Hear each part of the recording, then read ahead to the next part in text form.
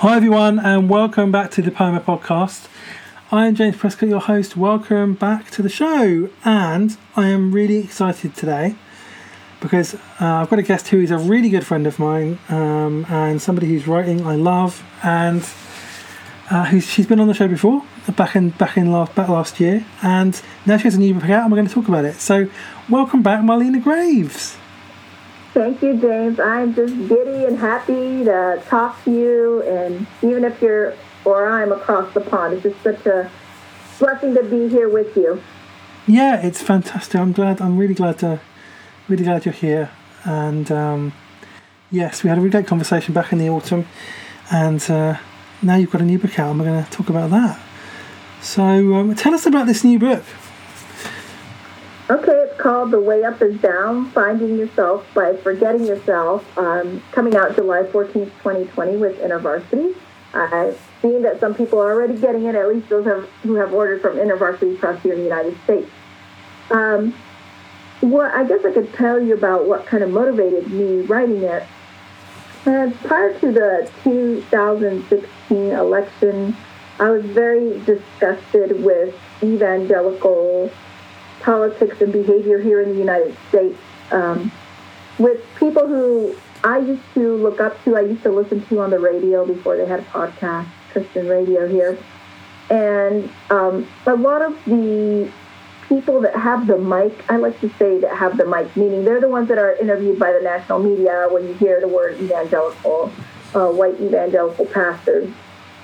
And basically, I was just disgusted with them selling out to power, and the same people that told me, like, your character and your integrity count, all of a sudden did it about faith, and now politicians' character didn't matter, but even pastors, leaders were doing a lot of things behind closed doors and harming their co-workers or the people on their staff, or sexually abusing people. And they would always say the Catholic Church was a train wreck. But here in America, the people that claim to love the Bible and study Scripture most closely are themselves a train wreck, not only with sexual sins and misconduct, because that's not the only thing that I mean by immoral, but greedy, love of money and love of power. And so I thought the church that we were, and I include myself in this, that we as the American church are being a bad witness to who Jesus is. And so I wanted to look at Jesus' life and how he lived and get back to what the gospel is. And in essence, I take the name of my book from Philippians chapter 2. It's known as the Greek word kenosis, where you empty of yourself, of your rights and your power, so that you can be filled with God and serve God. Some people read my book, they say it's a book about humility. I think so. But I really think of kenosis as when we have all our lives filled up with greed or whatever it is that crowds out the life of God in us. You can't have God in us if you have all these other things crowding out God's life.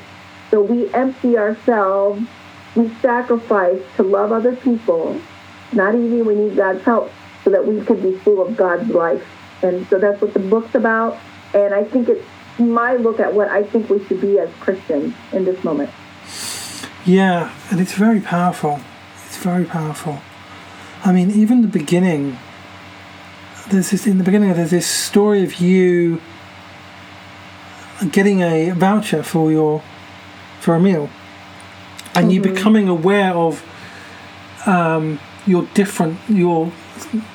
difference between you and others in terms of how culture sees you, how society sees you, and labels that you're given. That's a really powerful story. Tell us a bit about that. Yeah, I didn't know until I went to a Christian university how poor I was when I grew up, and I know we talked about that a little in the last podcast. But I knew something about it, that, I got in America we'd say a free lunch or a voucher, because, when you go to school, you either pay for your lunch, carry your lunch, get a reduced price for your lunch each day, or you get a free lunch. And the free lunch tickets, I'm picturing right now. Sometimes they were like bright pink or bright purple or bright yellow, and they were really obvious who had the free lunches, and the poor kids have the free lunch. And, in America, you will hear a joke as there's no such thing as a free lunch, meaning that lunch is never free, someone has to pay for it. So yes, someone was paying for my lunch in taxes or whatever, but getting a free lunch and having that ticket was like having a big sign on me that said poor. And so sometimes I was really embarrassed about it, and sometimes I tried not to eat so I wouldn't have to present my lunch ticket because I was so embarrassed about it.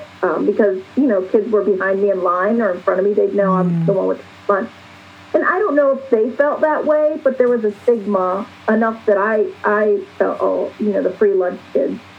And so in that chapter, I talk about, growing up in poverty and how I hated it because of things we didn't have. Like, sometimes we didn't have enough food to eat, especially if there was no school. But looking back now, I don't wish poverty on anyone, but I can see how God used it in my life. And I thought, oh my word, Jesus can relate to my poverty because he himself was very poor. He himself was very poor, yet in Matthew chapter 6, 25 through 33, he says, don't worry about what to eat or drink because God cares for the flowers and the birds, and he'll do the same for you. He can only say that if he had to trust God in that way. That's true. That's very true. And one of the things that I noticed in this book is how much you began to connect with Jesus and his story and his circumstances that he found himself in and see yourself there. And that's the kind of the unlearning, the letting go of everything that you talk about. The kind of humbling ourselves, emptying ourselves, which is what Jesus did. And there's a really great metaphor there. And one of the things that really challenged me about the book was when you talked about God meeting us in suffering. So you were talking in the book, I think, about a really challenging time you were going through. Things were really difficult, and you quoted Mother Teresa with a quote that I resonated with so much, which was, "Is this how you treat your friends?" Oh, Teresa of Avila. Yes, sorry, Teresa of Avila, not Mother Teresa. Sorry, my mistake. I get confused. Yes, but that quote. Yes, is this how you to God? Is this how you treat your friends? It's and I resonated so much with that anger and that frustration and that that you feel towards God sometimes. That that it's like, yeah, you tell us everything's going to be okay, but you tell us that you love us and tell us that you're our friend, but then this, like, really, it was. Yeah, what was your experience with that? Yeah, I mean, I was referring to, and I don't have I don't have the book right in front of me, so I can't remember word for word. Isn't that funny? I read it, but I don't remember. I don't have it memorized, each word. Yeah. But I was, talking about how Christian community had did us wrong, and so we lost all our friends, our jobs for standing up for what is right, and sometimes we think, well, when we follow Christ, there's like a formula. If we obey, and people have talked about this before, but if we obey you, God, then, if we do A and B, then we'll get C, Yeah. And I'm like, we lost all of our friends. We stood up. We told the truth. We defended the people that were being, that injustices were being said against them, the poor. We happily put our income on the line. And it was just an abuse of power by people at a Christian institution and at a university where we worked. And even the people that were on the board told us, you guys didn't do anything wrong. This was a power play, and they were getting out people that weren't like them. And unfortunately, you and Sean aren't their people because we cared for the poor because he defended a friend against false theological accusations. So this was like a few years later. I said this to God. I'm like, okay, we did lose our jobs, and we were willing to put our jobs on the line because we would rather have a clean conscience than do what's wrong. So we took a financial hit. We lost our community, but even several years later, that hadn't been restored. Like, I'm like, okay, this is like going out on so many years, and we're still suffering the consequences of other people's sin, and we did what's right.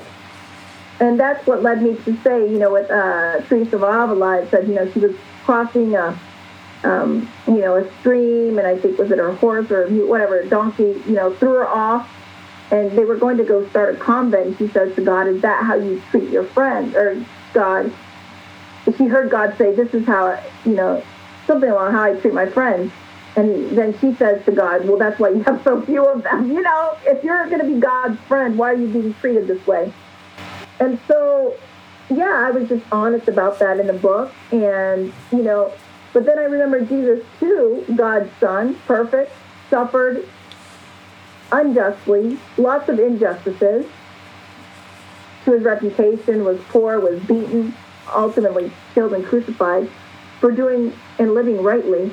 And so I don't have an answer for the problem of evil, but I know that Jesus experienced it. Yeah, and I think that's it, isn't it, with Jesus? He's so much of what resonates with him is the solidarity.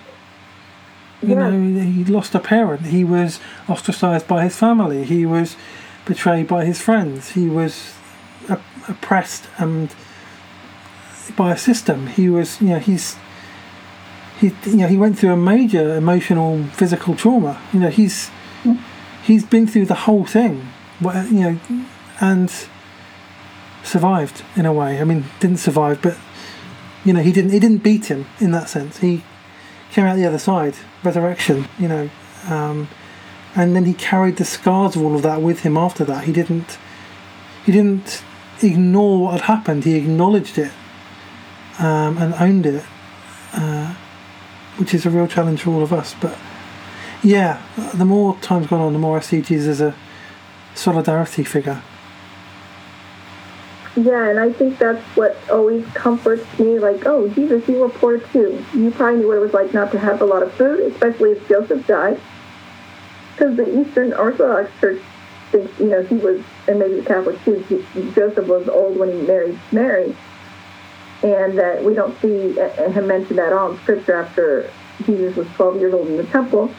So probably Jesus grew up, obviously Eastern Orthodox and Roman Catholics think that they take the understanding that when we see Jesus' brothers, that the word cousin, that could also mean cousin, was used in Scripture. But however you parse it out, he had to provide, I think, for his mother and whoever,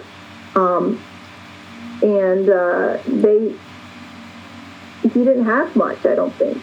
I mean, maybe whatever he did with his carpentry, but I mean, his mom was so poor that she only had the pigeons to give for an offering. You see that was the offering of the poor when he studied in the temple when he was 8 days old. So,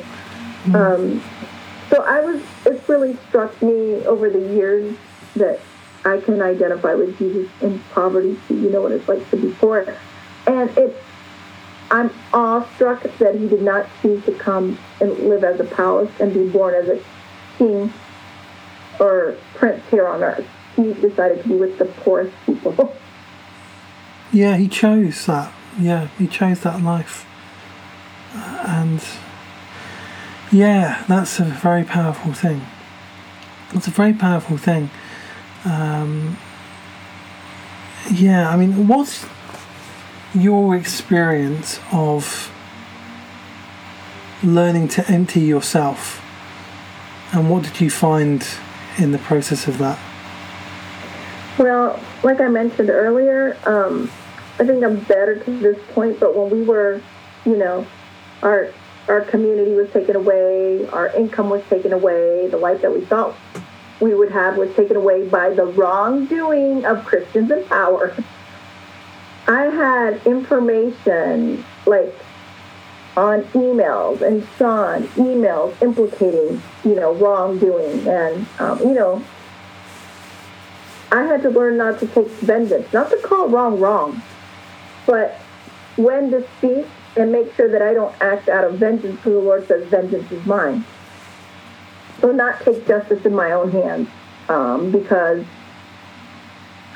while I've been very clear about their wrongdoing, a lot of the wrongdoers no longer work there, and they were the what Sean and I call the hitmen for the mafia.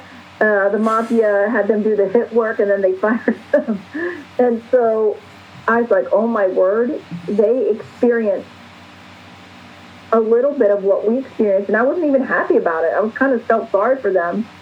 But I think my emptying has come is like I have to keep forgiving when I want to take matters into my own hands, when I want to bring justice myself. In America, I don't know if they do this in England, people like to take the law into their own hands. I mean, this is happening now, right? There's white militias that roam around. The men that killed Ahmaud Arbery, they're like, they must have imagined themselves as the police. They were chasing an African American. In this case, he was innocent. They killed him. But I can see and I've said this before, that I too am a Cain with my own able. I can act like Cain if I allow myself to run away with, to take justice and vengeance into my own hands. Now, I want to be careful again. I'm not saying speak out against injustice. I'm not saying act against injustice. But there comes to a point where God says vengeance is mine. I have to say, God, those men, it was men, it was white men, those men who have done so evil to so many people where I used to work, and people lost incomes, had mental health issues, kids were like, I don't want to be a Christian anymore. And I think I talked about this on your podcast last time. People ask me, Marlena, why are you still a Christian if when people act like this? I'm like, God, they're going to have to answer to you. And so, for example, and I think, I actually think that you've been tweeting about this. I guess in modern parlance, I'm not going to use whatever power I have to cancel and to brutalize them with my tongue and words, even though they did harm to us, because then I'm becoming just like them. And I think you said something about that, whether fundamentalism, because they were fundamentalists. Yeah. Whether the right or in America, on the right or the left, they're like guilty of the same thing. So I guess what I'm saying is the way I empty myself in that particular situation is not taking vengeance that I maybe could take given the information that I have or had. Yeah. Yeah, and it's interesting.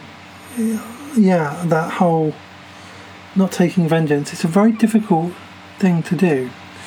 Because when you feel like you've been wronged and you're in the right and you want justice, it's really easy to just think, I want vengeance. There's a difference between vengeance and justice, actually. Mm-hmm. And I feel that because and I remember tweeting all of that.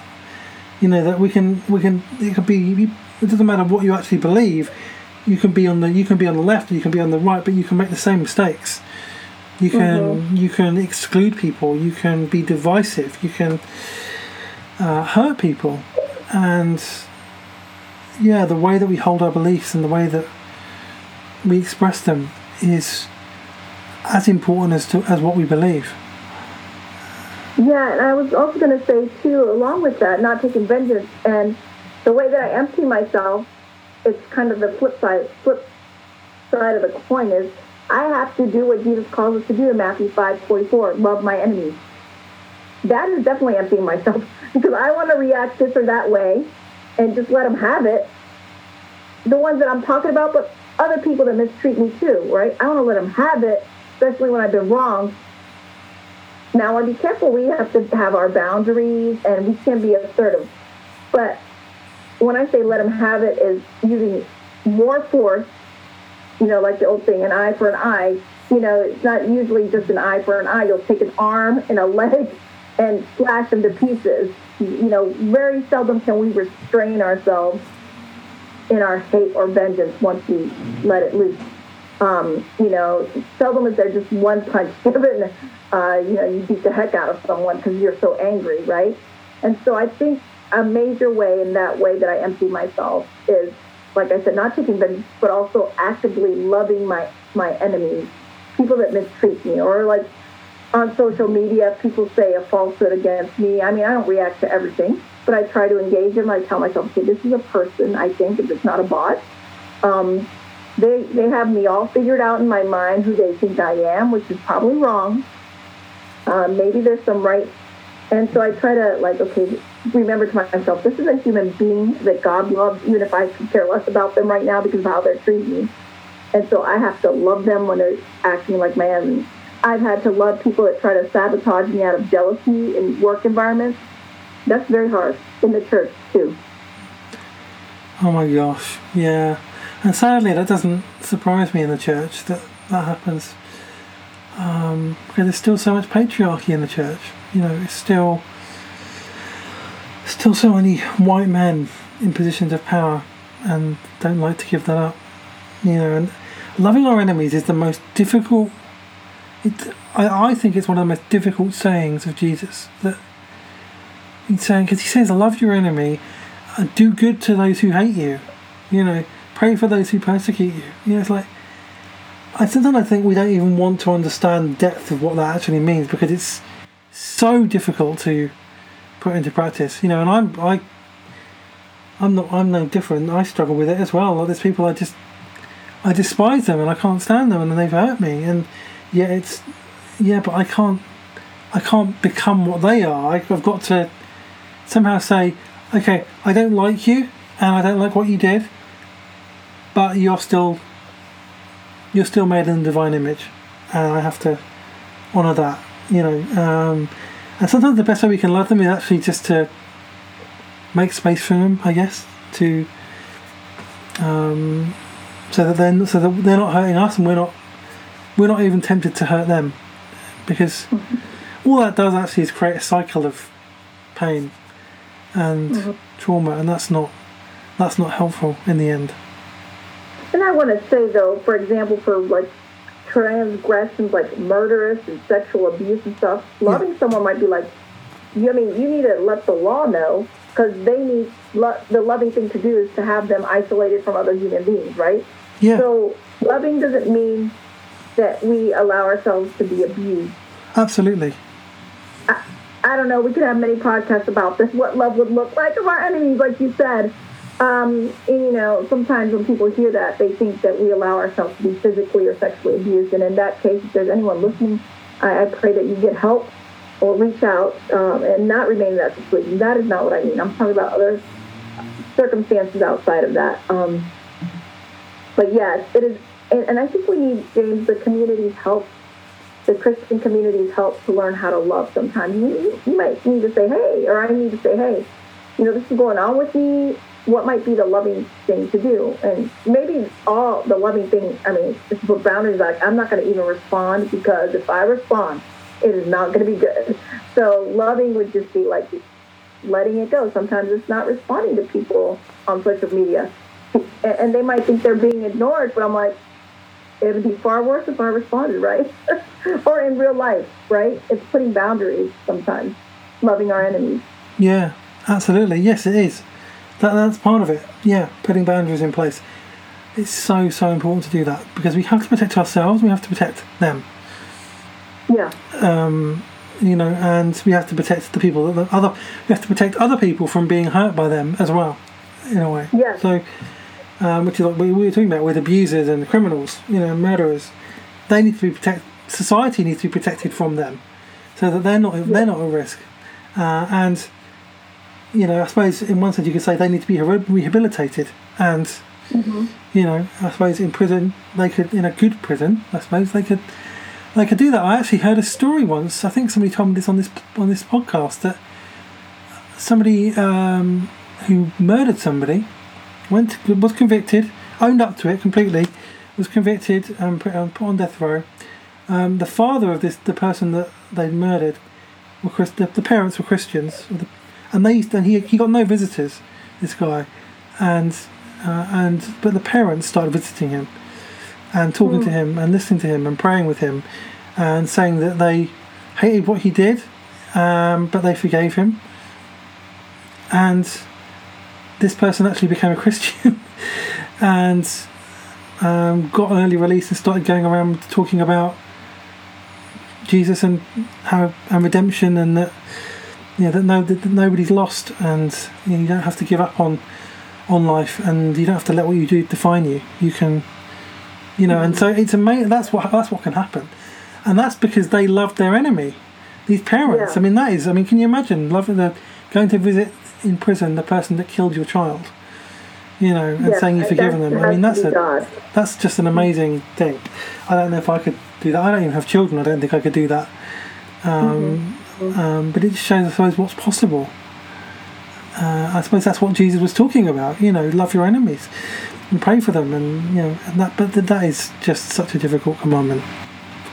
And did he do that on the cross, right? Father, forgive them, for they know not what they do. He even prayed for them while he was dying. Yeah, while they were killing him, while he was near death. Yeah, there was no kind of anger or resistance even to what they were doing to him.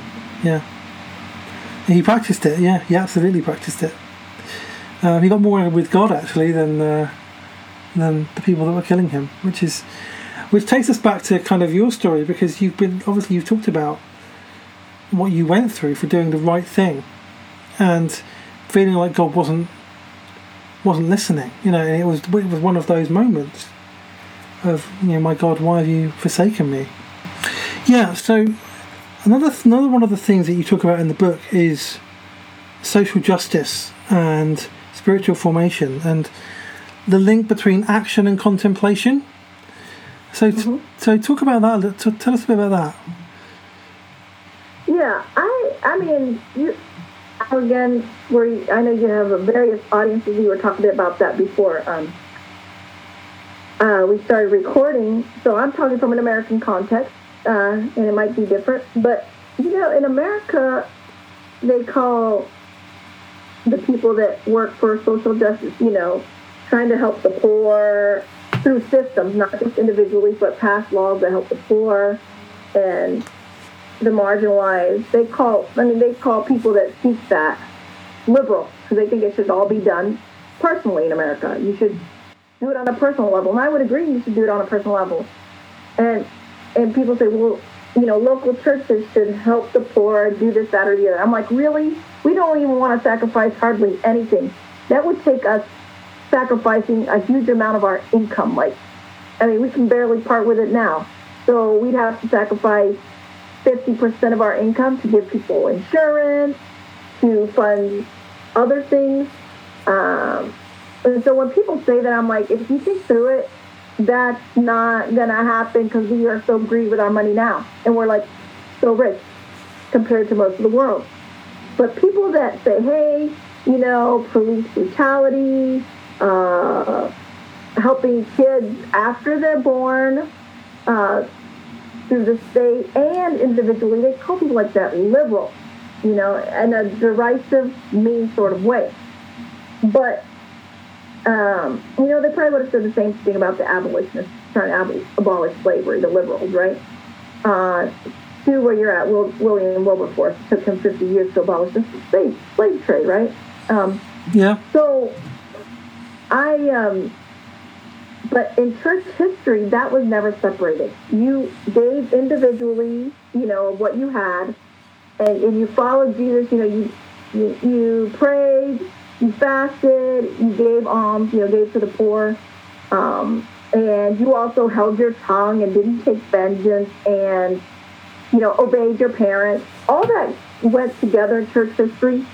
But for some reason, in the United States, in the last 200 years, we kind of separated that. There's the people that, hold their tongues, read their Bible every day, pray. And then there's the people that, and this is kind of like a false binary, but the people that help the poor, not just individually, but think that you should vote for policies and laws that help the poor. So here in America, often that's divided, right? Yeah. And what I'm saying is the Bible transcends American politics and political categories.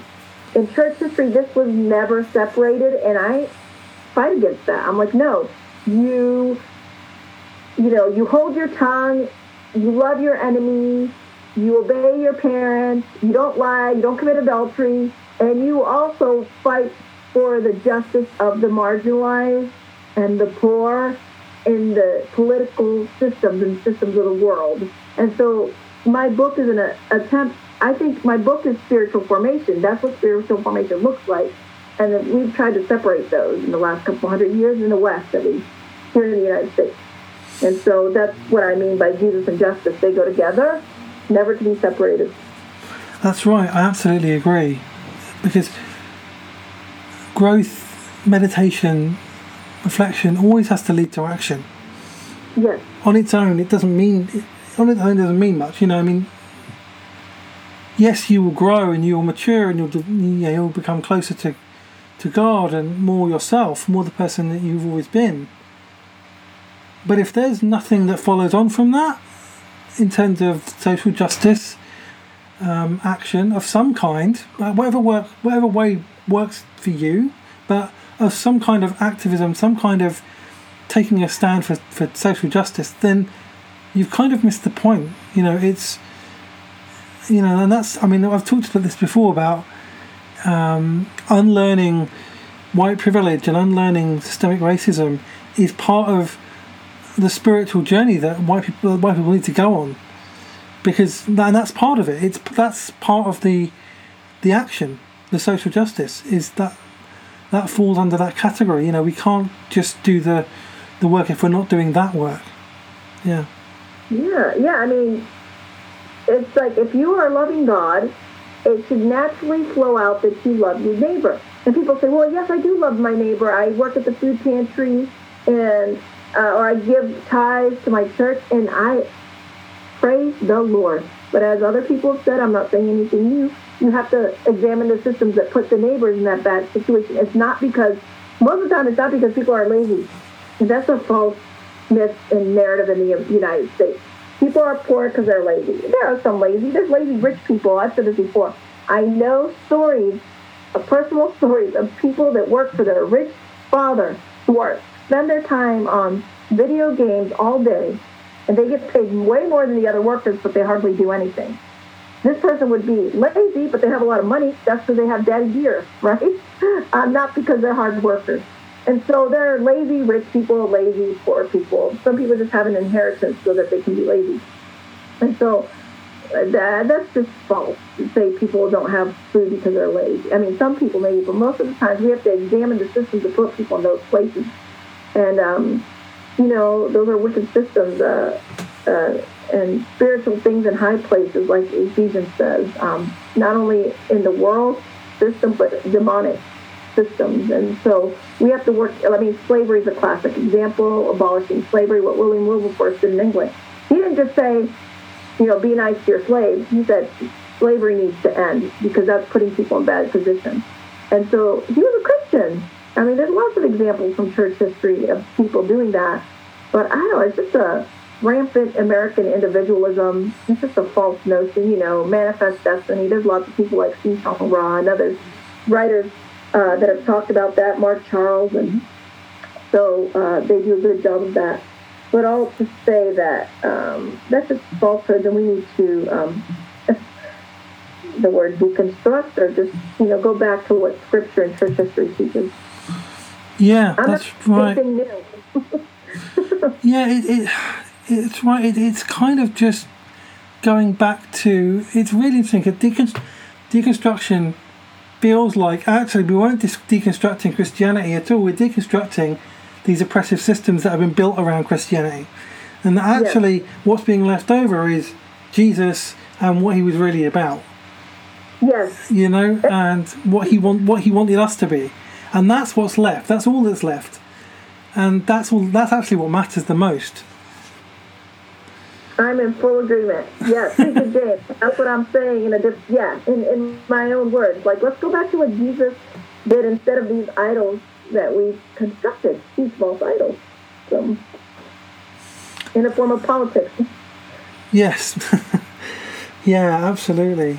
Yeah, and yeah, it's really amazing when you start to see this, and it starts to become really obvious to you. And that I don't think you can teach this to anyone. People have to do their own work and their own journey. But it's just, I always encourage people. It's so worth it, because when things start to open up, and you start to see things, you're just like, oh wow, how did I not see that before? And it's amazing. And actually, it makes me. I mean, I struggled with my faith for a long time, and the more I deconstructed, the more I got close to losing my faith. The more I began to find it again. The more I've begun to find Jesus again, and see, oh yes, actually, this makes a whole ton of sense. Jesus, turning over the tables. Jesus standing up to oppressive systems. And in between the two dualistic groups, and saying you've both got this wrong, and they both killed him. It's yes. It's so powerful. Your wisdom there, James. I completely agree, and that's why I didn't know, but I discovered after reading. I've always loved to read the Gospels and the life of Jesus. Look at it closely. Of course, I read other scripture or listen. A lot of times, I listen to scripture on audio Bibles, but that's why the Church, Ignatius, and Saint Ignatius, and the Eastern Orthodox Church say, regularly read through the Gospels and the life of Jesus as a spiritual rhythm, because you get to see how Jesus was, not, that he was the things that you said. Yeah, absolutely. Absolutely. And I think that's really what this book is about. It's about kind of unlearning a lot of things and actually coming back to the roots of who Jesus is. And when you surrender everything and when you let everything go that isn't necessary, you start to get to the root of who you are and then who Jesus is.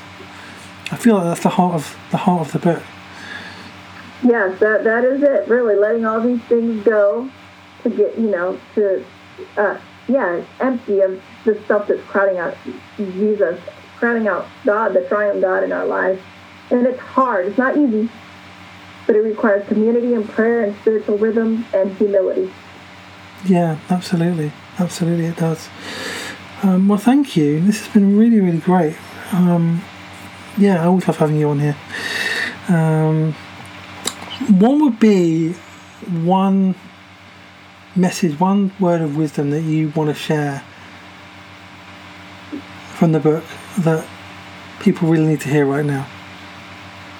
Yeah, I didn't think about this before you asked me, but I was rereading it because I have a book study tonight. Rereading my own book, so I'm familiar with it. But I talked in one of the chapters, I think it's chapter 6 that I was reading, when my daughter, who's now 8, she was 3, when I was staring at her.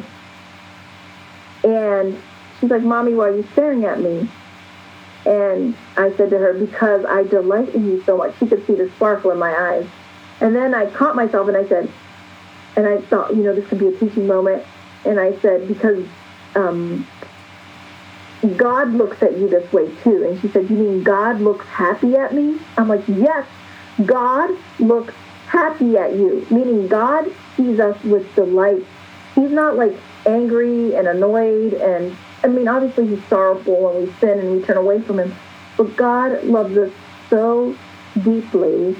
And I hope that's one thing we get out of the book, the vision of God has of us and other people, how God sees us and how God sees others. And I think if we can catch that, it will change our lives. And I tried a little bit, to the best of my ability, to present that as I see it. That's beautiful. That really is beautiful. Thank you for sharing that. Thank you. I'm, again, really honored to be on with you, and I think so much of you, so thank you. Oh, thank you. That's very kind. And people can get the book. The book's called The Only Way Down Is Up. No, The Only Way Up Is Down. Sorry. The Way Up Is Down. You got it. The Way Up Is Down. And, yep, they can order it online from InterVarsity, Amazon, Barnes & Noble, mostly anywhere you can order things. And where can people find you online? Yep, they can go to marlenagraves.com. They can find eventually this podcast and all information about me and where to order the book. And if they want to contact me through there, that would be great. marlenagraves.com. Fantastic. Great. Well, thank you, Marlena. It's always a pleasure to have you on here. I look forward to having you on again sometime. Well, I look forward to it. Yeah. Take care, everybody.